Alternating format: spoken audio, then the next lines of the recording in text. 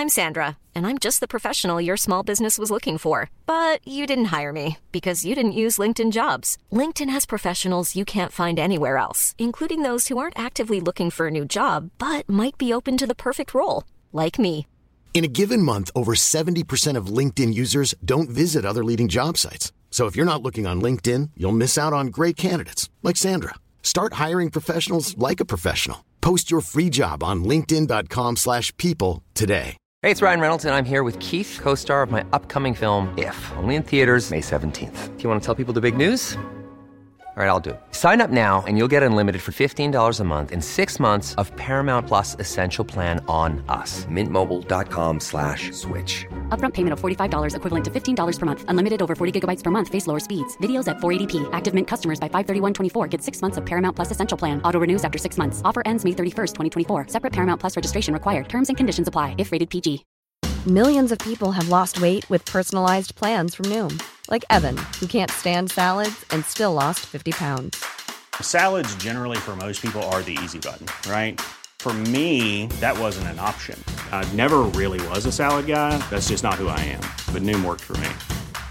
Get your personalized plan today at Noom.com. Real Noom user compensated to provide their story. In 4 weeks, the typical Noom user can expect to lose 1 to 2 pounds per week. Individual results may vary.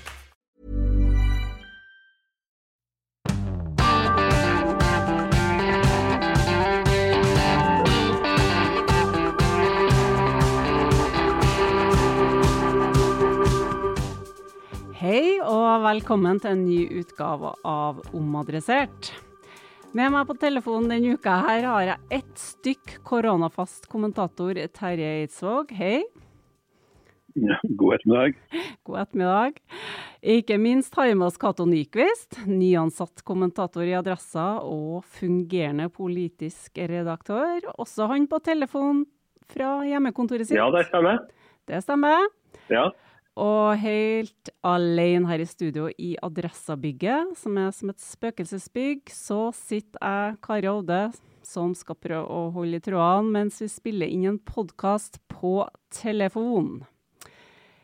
Vi kommer dessverre ikke utenom. Denne utgaven her blir koronaspesial.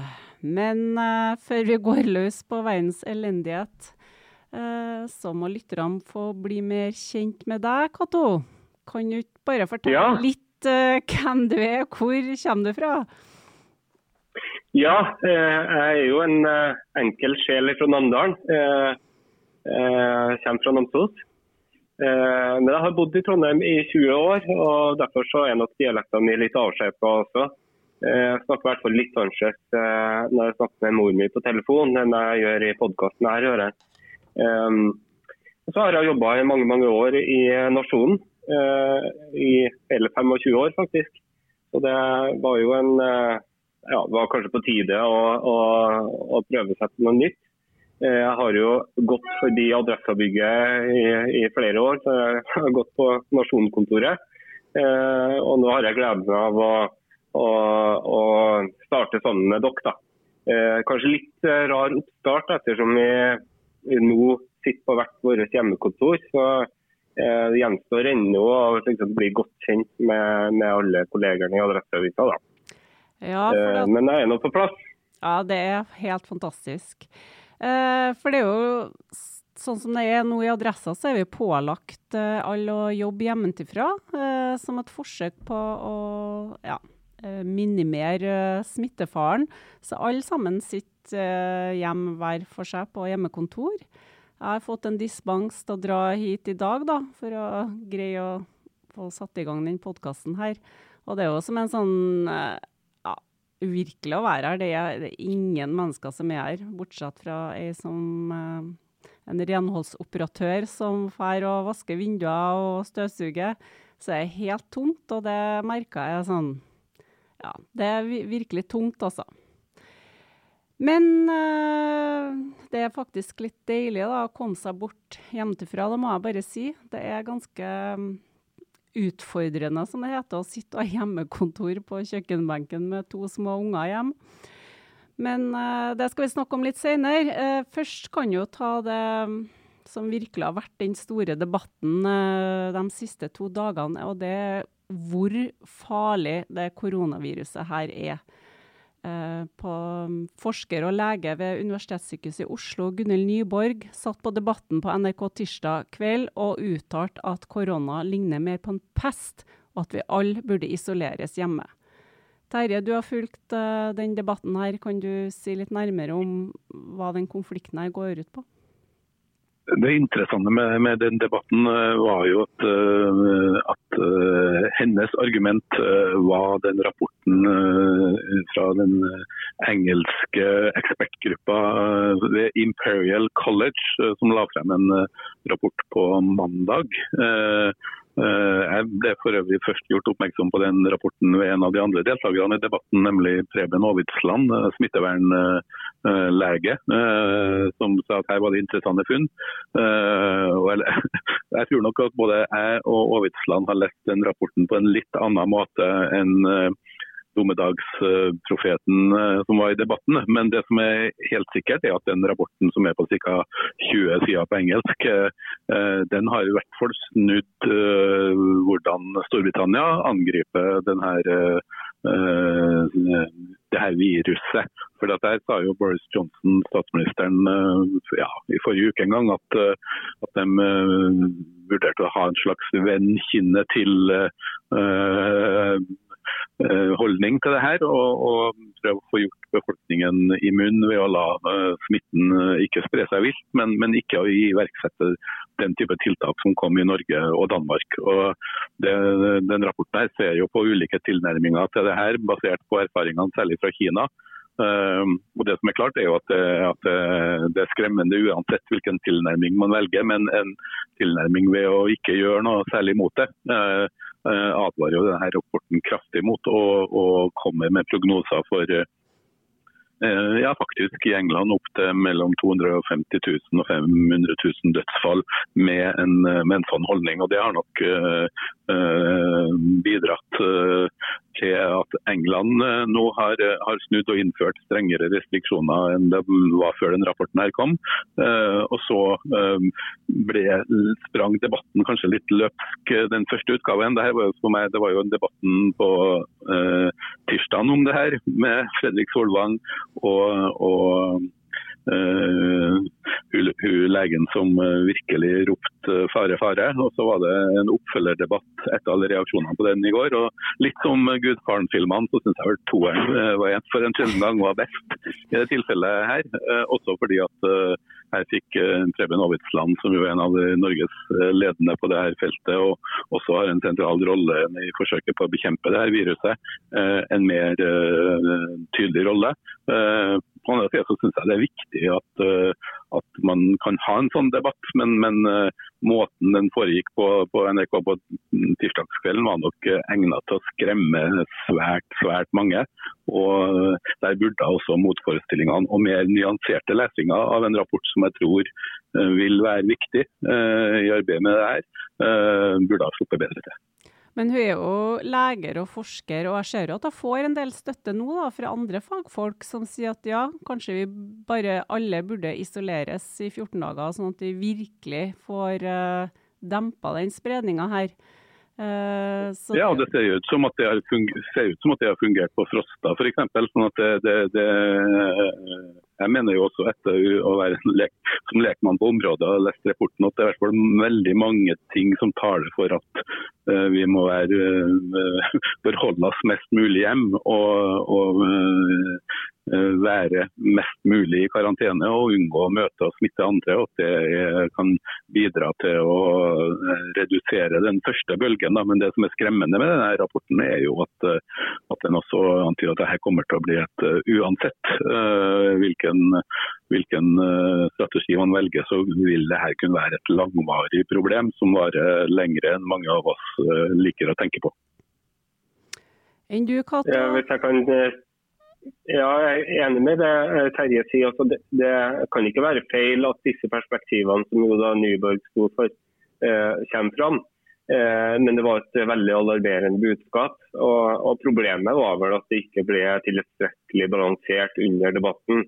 Og når Preben Aavitsland og helsedirektøren Bjørn Gullvåg satt var med på skrøpelige Skype-linjer, så ble det hele litt sånn, fikk litt sånn preg av å være en skrekkfilm. Altså. Og så tror jeg jo at den strategien som myndighetene har lagt, altså at det her viruset skal brenne langsomt gjennom befolkningen. Ja. Altså, hele poenget her er jo at kapasiteten i helsereisen ikke skal bli sprengt ved at veldig mange blir syke på kort tid, sånn som vi ser bilder av i Italia.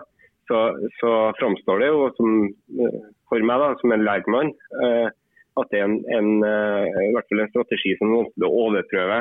Det som helsemyndighetene sier, at det er urealistisk å kvitte seg med viruset på kort tid. Og da er nok antageligvis det her en fornuftig måte å gjøre det på, selv om det også vil ha store og vanskelige konsekvenser for samfunnet og for den enkelte og for de mange som blir syke også. Men når dere som, privatpersoner sitter og ser på denne debatten, blir dere helt sånn virkelig redd? Eller hvordan dere angriper det selv? Sånn rent mentalt? Jeg ble jo skrevet selv om jeg hadde lest rapporten og mener vel at både Nyborg og debattleder Solvang strakk noe av matematikken i debatten her vel langt, så merker jeg jo at jeg blir jo redd. Og jeg tenker jo også på de som sitter og ser på og ikke har lest rapporten og ikke har hatt noen kritiske motvurderinger, som også er vant til å ta det som kommer fra NRKs nyhetsavdeling for god fisk. Så tror jeg nok at den virket som en skremmende vekker på mange. Og så synes jeg nå det var bra også at NRK tok tegninger og presenterte en slags oppfølger dagen etterpå. Fordi at hvis man uten forkunnskap satt og så på den her skrekkfilmen som Nyborg skisserte, så er det ikke rart at folk ble skremt. Altså. Jeg ble skremt av det selv, må jeg ærlig innrømme. Ja, og jeg kjenner på det. Det føles litt som at du går og kikker deg over skuldra til en usynlig fiende. Ikke sant? Dette er jo et sånt virus som du kan jo ikke se det. Du kan jo liksom bare fornemme at det er rundt deg. Og det er en ubehagelig og vemmelig følelse. Og det tror jeg veldig mange av oss kjenner på. Og så tenker jeg også at det her slår også hardest inn over dem som da er eldre. For de vet at risikoen for å dø av det øker med alder. Og hvis du befinner deg i noen av disse risikogruppene, så at folk er engstelige og bekymret, det må vi bare ha full forståelse for. Utfordringen for meg synes jeg at du ikke vet når vi kommer oss tilbake til normalen. Du aner ikke hvor lenge det her vil ta. Jeg merker at det er veldig sånn psykisk påkjenning å sitte hjemmekontor på kjøkkenbenken, og unger som lurer på om de ikke kan få besøke venner, og når de skal på skolen. Og ja, jeg har jo 2 døtre på 5 og 7 år, og en samboer som er i karantene, og det er liksom en psykisk påkjenning bare å være hjemme og ikke vite, og i tillegg den redselen i forhold til å bli smittet og dra på butikken. Og det som du sier, Kato, har blitt en sånn usynlig fiende, der du blir helt sånn, selv om jeg ikke er i karantene, så har jeg på en måte bare endt opp der selv da. Du blir rett og slett så redd da. Så selv om det står mange tips i media om hvordan vi skal håndtere det her, sånn psykisk stå på om morgenen og ha på deg klær og starte en slags arbeidsdag, så merker jeg allerede på dag 4-5 at det går ikke spesielt bra. Da. Du føler deg nesten sånn mislykket til og med akkurat på det. Men vi må jo bare holde opp motet da, og prøve også ikke miste kontrollen. Det er mange som sier, nei, jeg bare gir opp. Det med hjemmeskole og alt det der. Men hvor Men vi må jo bare holde ut. Hva tenker dere om det, Terje? Altså, hvordan skal vi angripe det mentalt? Ja, og så tror jeg det snart begynner å bli tida for å se etter de gode nyhetene og de positive tegnene nå. Og nå jobber jo verdens fremste vitenskapsfolk og forskere med å bedre situasjonen rundt det her. Og så har vi mangel på medisin og hjelpeutstyr, men jeg er ganske overbevist om at ved samarbeid både på tvers av landegrensene og i ulike sektorer, så klarer man raskere enn vi kanskje tror, noen av pessimistene av oss, å omstille samfunnet på en måte som at man jobber maksimalt for å bedre situasjonen og til å lære av de erfaringene som gjøres underveis. Så jeg har jo også tro på at vitenskap og gode krefter vil kunne gjøre at de her worst case scenarioene forhåpentligvis ikke vil være i nærheten av å slå seg. Men jeg tror også at vi i media har en oppgave nå å også formidle de her lyspunktene som jo skjer, enten det er japanske forskere som finner medisiner som kan dempe symptomene mens man venter på vaksiner, og også hvordan man ser nå at ettersom alvoret siger inn, så skifter på en måte holdninger til en del av de som var skeptiske til om det her er noe å være så opptatt av, som bare var for en uke siden. Så hvis man ser på mentaliteten der, så tror jeg også at det her økende alvoret vil føre til også bedre krefter som jobber for å både begrense skadene og prøve å finne raskest mulig vei ut av det her. Jeg merker jo at folk klamrer seg til gode nyheter. Da. Det var en sak på Dagsnytt i morges i NRK, der en vitenskapsjournalist hadde lagt ut et Facebook-innlegg der han var litt sånn positiv til fremtiden, og at han trodde at det her ville ordne seg på, ikke på kort sikt, men snart. Og da fikk han utrolig mye sånn likes og bejubling og smilefjes, da, for folk er helt sånn desperat etter å høre om det her snart skal løse.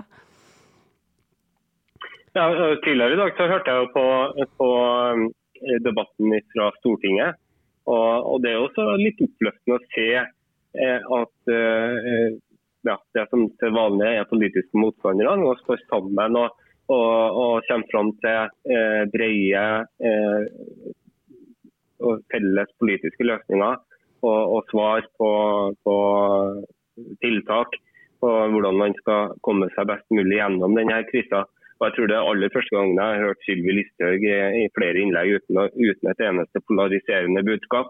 Så det er klart at når det kreves av oss, så går vi noen ekstra skritt, og i dette tilfellet står sammen og samarbeider om å komme opp med de mest optimale løsningene. Så det tenker jeg er også litt oppløftende å se at det politiske systemet også responderer på denne krisen på den måten som det har gjort. Men jeg blir jo litt stresset når jeg hører at det er så mange toppolitikere som har blitt syke, at det bare er halvparten som kan møte opp i Stortinget.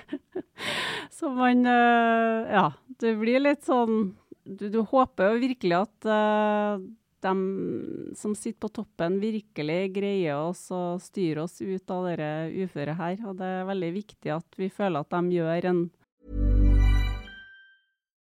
If you're looking for plump lips that last, you need to know about Juvederm lip fillers. With Juvederm Volbella XC and Juvederm Ultra XC, your lip look, whether it's subtle or bold, can last up to 1 full year with optimal treatment and no additional maintenance. Find a licensed specialist and see if it's right for you at Juvederm.com today. That's JUVEDERM.com. Add fullness to lips in adults over 21 with Juvederm Volbella XC or Juvederm Ultra XC. Do not use if you have severe allergies or a history of severe allergic reactions, or if if you're allergic to lidocaine or the proteins used in Juvederm. Tell your doctor if you have a history of scarring or taking medicines that decrease the body's immune response or that can prolong bleeding. Common side effects include injection site redness, swelling, pain, tenderness, firmness, lumps, bumps, bruising, discoloration, or itching. As with all fillers, there's a rare risk of unintentional injection into a blood vessel, which can cause vision abnormalities, blindness, stroke, temporary scabs, or scarring. For full, important safety information, visit Juvederm.com.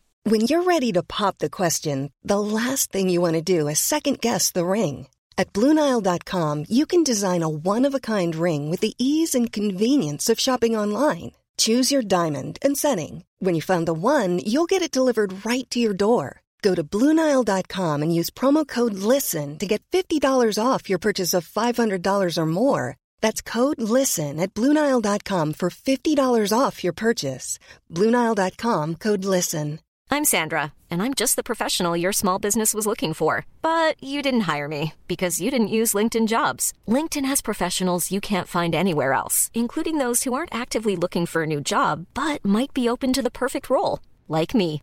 In a given month, over 70% of LinkedIn users don't visit other leading job sites. So if you're not looking on LinkedIn, you'll miss out on great candidates like Sandra. Start hiring professionals like a professional. Post your free job on linkedin.com/people today. Since 2013, Bombas has donated over 100 million socks, underwear, and T-shirts to those facing homelessness. If we counted those on air, this ad would last over 1,157 days. But if we counted the time it takes to make a donation possible, it would take just a few clicks. Because every time you make a purchase, Bombas donates an item to someone who needs it. Go to bombas.com/ACAST and use code ACAST for 20% off your first purchase. That's bombas.com/ACAST, code ACAST. Solid jobb, og da det utrolig godt å høre at det ikke skapes splid, og det var jo litt som han sa på debatten, en helseforsker i går, at det veldig viktig at vi ikke begynner å skylde på hverandre når det gjelder utspill, at man ikke tar fram noen syndebukker, og at man holder hodet kaldt og lytter til hverandre. For vi vet jo ikke hvem som får rett, heller. Det jo akkurat det som utfordrende. Du, Kato, du har jo fartstid fra Nasjonen. Hva tenker du om mat, medisiner? Vi hører jo om apotek som stengt nå. Folk får ikke de medisinene de trenger, og folk hamstrer jo som bare det. De jo livredde for ikke å ha nok mat. Kan du si litt om, vi i Norge godt skodd? Ja, vi har jo sett, jeg tenker jo at det her hamstringer etter både mat og medisiner, sånn som vi så før helga, det viser jo hvor viktig mat og medisiner nettopp er. Det jo en helt grunnleggende forutsetning for at vi skal kunne fungere. Og når det gjelder medisiner, så jo situasjonen litt bekymringsfull. For at vi har jo slitt med legemiddelmangel allerede før koronakrisa. Og det nok, det skyldes en komplisert verdikjede for legemidler, men kortversjonen jo sånn at produksjonen av både råvarer og selve legemidlene har jo blitt sentralisert til et fåtall lavkostland, typisk Kina og India, og dermed da mer sårbar for det man kan kalle for forstyrrelser da, i forsyningslinja. Så det en bekymringsfull situasjon generelt, og blir jo også da forverret i denne koronakrisa.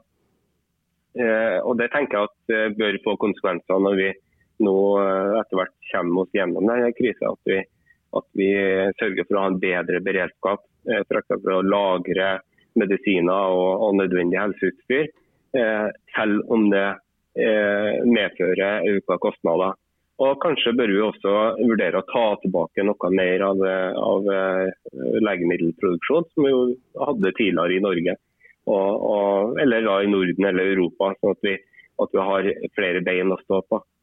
Når det gjelder mat, så har jo heldigvis butikkene blitt fylt opp etter den første panikkamstringen. Og det som dagligvarekjedene sier jo at de har bra med forsyninger på lager.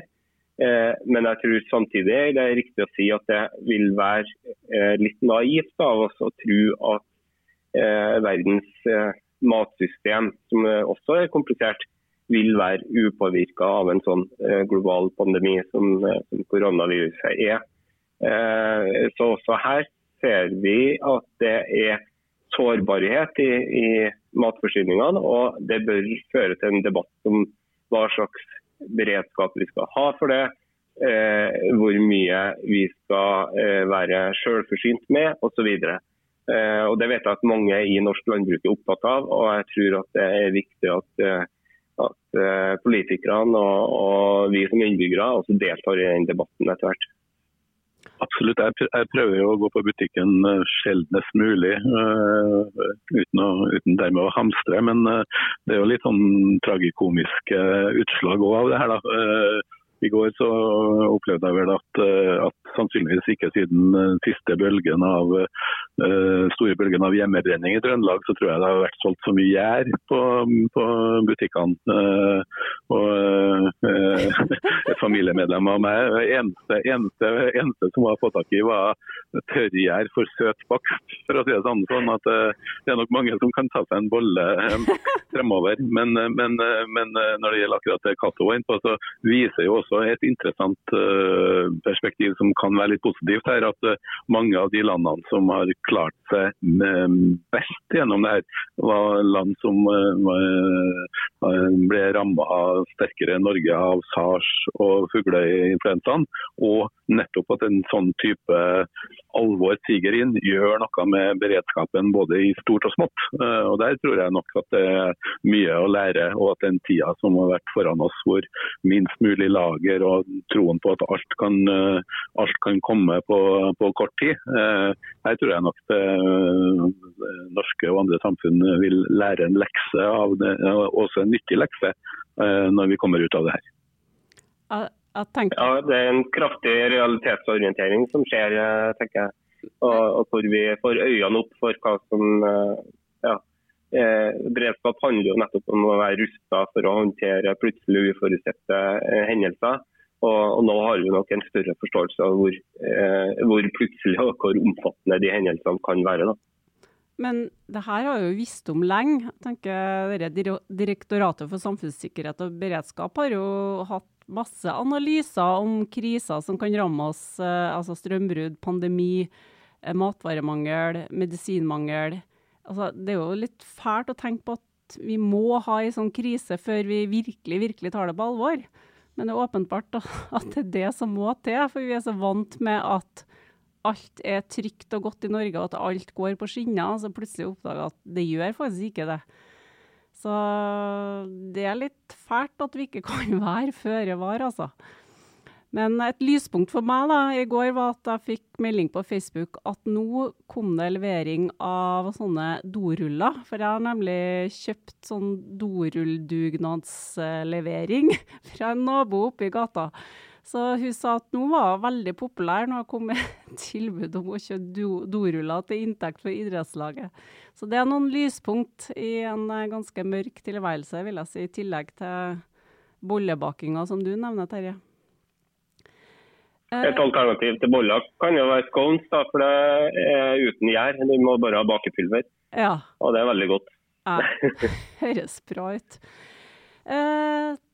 Terje, du har jo også et ekstra blikk på kulturlivet. De sliter jo i disse tider når konsertscener blir stengt, konserter blir avlyst, ingenting er åpent. Dette er folk som er frilansere og selvstendig næringsdrivende. Men det er noen lyspunkt der også, virker det som. Ja, kreativitet blomstrer jo også når det gjelder å få for eksempel musikken ut til folk. I går var det mange som satt delvis og hørte på Sondre Lerche som hadde konsert fra sin egen stue. Og i Trondheim her har jo Moskus klubbscenen allerede begynt med, jeg tror det er daglige konserter rett og slett. Så det her viser jo hvordan en sånn krisesituasjon får frem gjerne digitale og kreative løsninger. Og man ser jo det samme innenfor, for folk har jo behov nå virkelig for avspredelse og påfyll og også noe annet enn debattprogram og sendinger om korona. Og da er jo musikken et område, og innenfor film og TV så ser man nå også at denne strømmerevolusjonen som har pågått et par år, den har jo fått en ekstrem ekstra fart som gjør at flere av de filmene som egentlig skulle komme på kino forrige uke i Trondheim, og som kanskje skulle komme på strømming om 3-4 måneder, de har nå premiere på strømming, så folk kan leie dem og se dem på hjemmekino. Og man ser vel også noen paralleller rundt det knyttet til litteratur, med opplesning av bøker og tilførsel til de her digitale tjenestene der. Sånn at innenfor kulturlivet så fører i hvert fall denne koronakrisa til en digitaliseringsfart som jeg tror vi aldri har sett maken til. Og så har man jo også det sosiale biten. Jeg har hørt om folk som har møttes på Skype til en øl. For det er jo noe av det andre sosiale limet som folk trenger jo å snakke sammen og møtes. Og når man ikke lenger kan gå på bar eller pub, så kan man da sitte ved hver sin skjerm og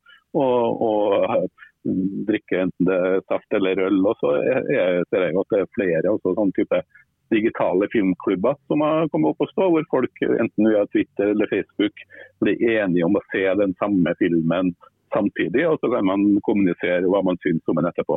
Sånn at mange driver og tenker tilbake, noen av oss som er født på 60- og 70-tallet, ble jo etter hvert lei av å høre hvordan de besteforeldregenerasjonene snakket om hvordan det var under krigen. Jeg er veldig skeptisk til denne krigsmetaforen på korona, men jeg tror mange av oss som opplever det her får noe å snakke om hvordan man fant løsninger på å leve litt mer som normalt, til tross for at vi måtte være inn det meste av tida. Og for min del håper jeg at det ikke blir alt for mye sånn vindrikking og sånn, for jeg merker at det blir en trøst i en tung tid, da. Og særlig hvis man er mye hjem, så blir det mye småspising og mye vindrikking, da. Så vi får nå prøve å holde oss på matta, så vi ikke blir helt rusavhengige når vi er ferdig med den krisa her.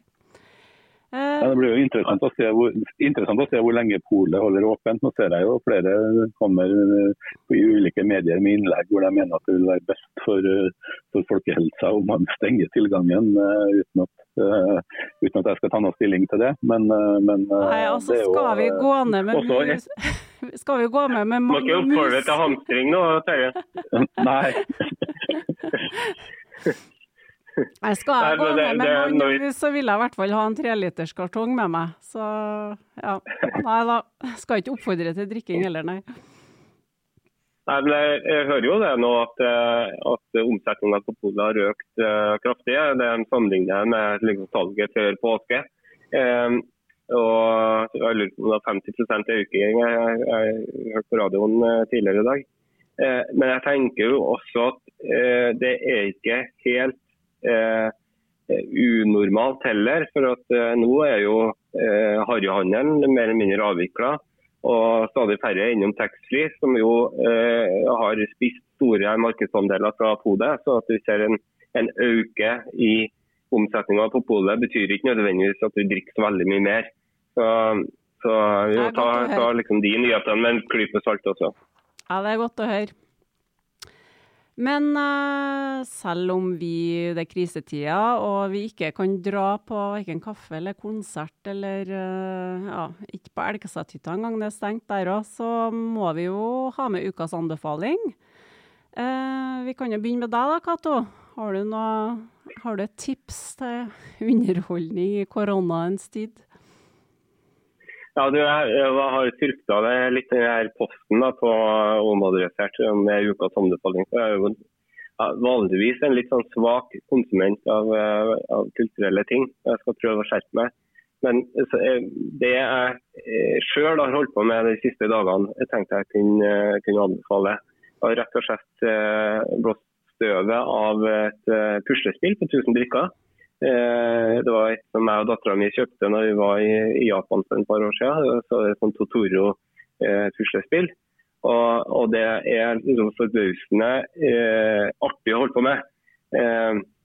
Det litt krevende, sånn at du må ha konsentrasjon. Samtidig så kan du gjøre det sammen med andre, med familie, og både barn og kone, og alt det fører med seg.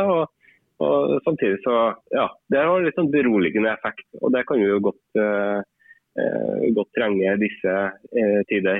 Dessuten så har jo mange av oss litt ekstra god tid når fritidsaktiviteter og sånt avlyst. Så jeg tenker at det en god sånn syssel å holde på med. Men du, Terje, du har vel rundet Netflix og HBO snart, du? Ja, jeg tror ikke jeg har lagt puslespill siden jeg var toppen 8-9 år gammel, og jeg har ikke tenkt å begynne med det nå, selv om jeg kjenner at noen sikkert kan finne ro i det. Men nei, men det er kanskje litt tid for litt sånn større, lange sveip også nå. Og da kan jeg tenke meg å anbefale, det er mange TV-serier som nettopp har begynt, som virker lovende, men jeg blir ofte litt sånn skuffet over slutten, så jeg tenkte å anbefale en TV-serie hvor jeg har sett alle de 10 episodene. Det vil si at det er ca. 10 timer. Det er The Outsider, heter den går på HBO, basert på en bok av Stephen King.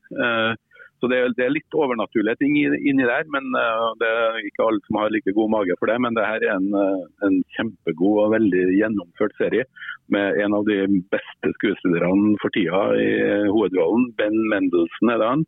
Og ikke det finurlige, men det er litt sånn apropos-aktig med den serien her, da, at på et eller annet vis så handler det om smitte det her også. Det begynner med at en familiefar blir siktet for et drap han mener han ikke kan ha begått, men likevel så finner man DNA og så spinner det her videre, så det er en krimthriller med overnaturlige trekk, også knyttet til et virus faktisk.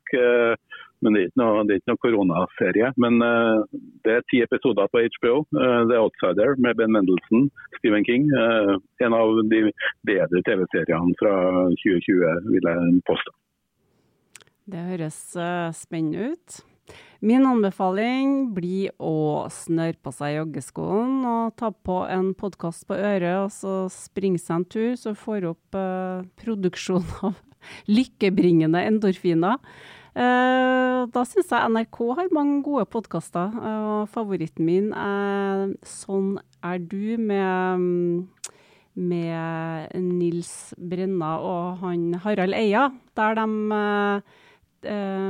analyserer kjente personer med en sånn personlighetstest som heter Big Five. Det er veldig sånn, interessant å høre på. Og et av de personlighetstrekkene i den 5-faktormodellen er nevrotisisme. Så de som har høy grad av nevrotisisme, de har ikke så veldig bra nå for tida da, når vi har en sånn krise. Men det er veldig sånn, interessant å høre på. Så får jeg meg en tur ut i frisk luft og jogger vel i en stor bue utenom alle andre. Og så får opp humøret litt. Så det er min anbefaling da. Ja, da kan vi vel konstatere at historiens første koronafaste hjemmekontorprodusert omadressert er spilt inn. Vi takker for oss, og så høres vi, mest sannsynligvis, neste uke.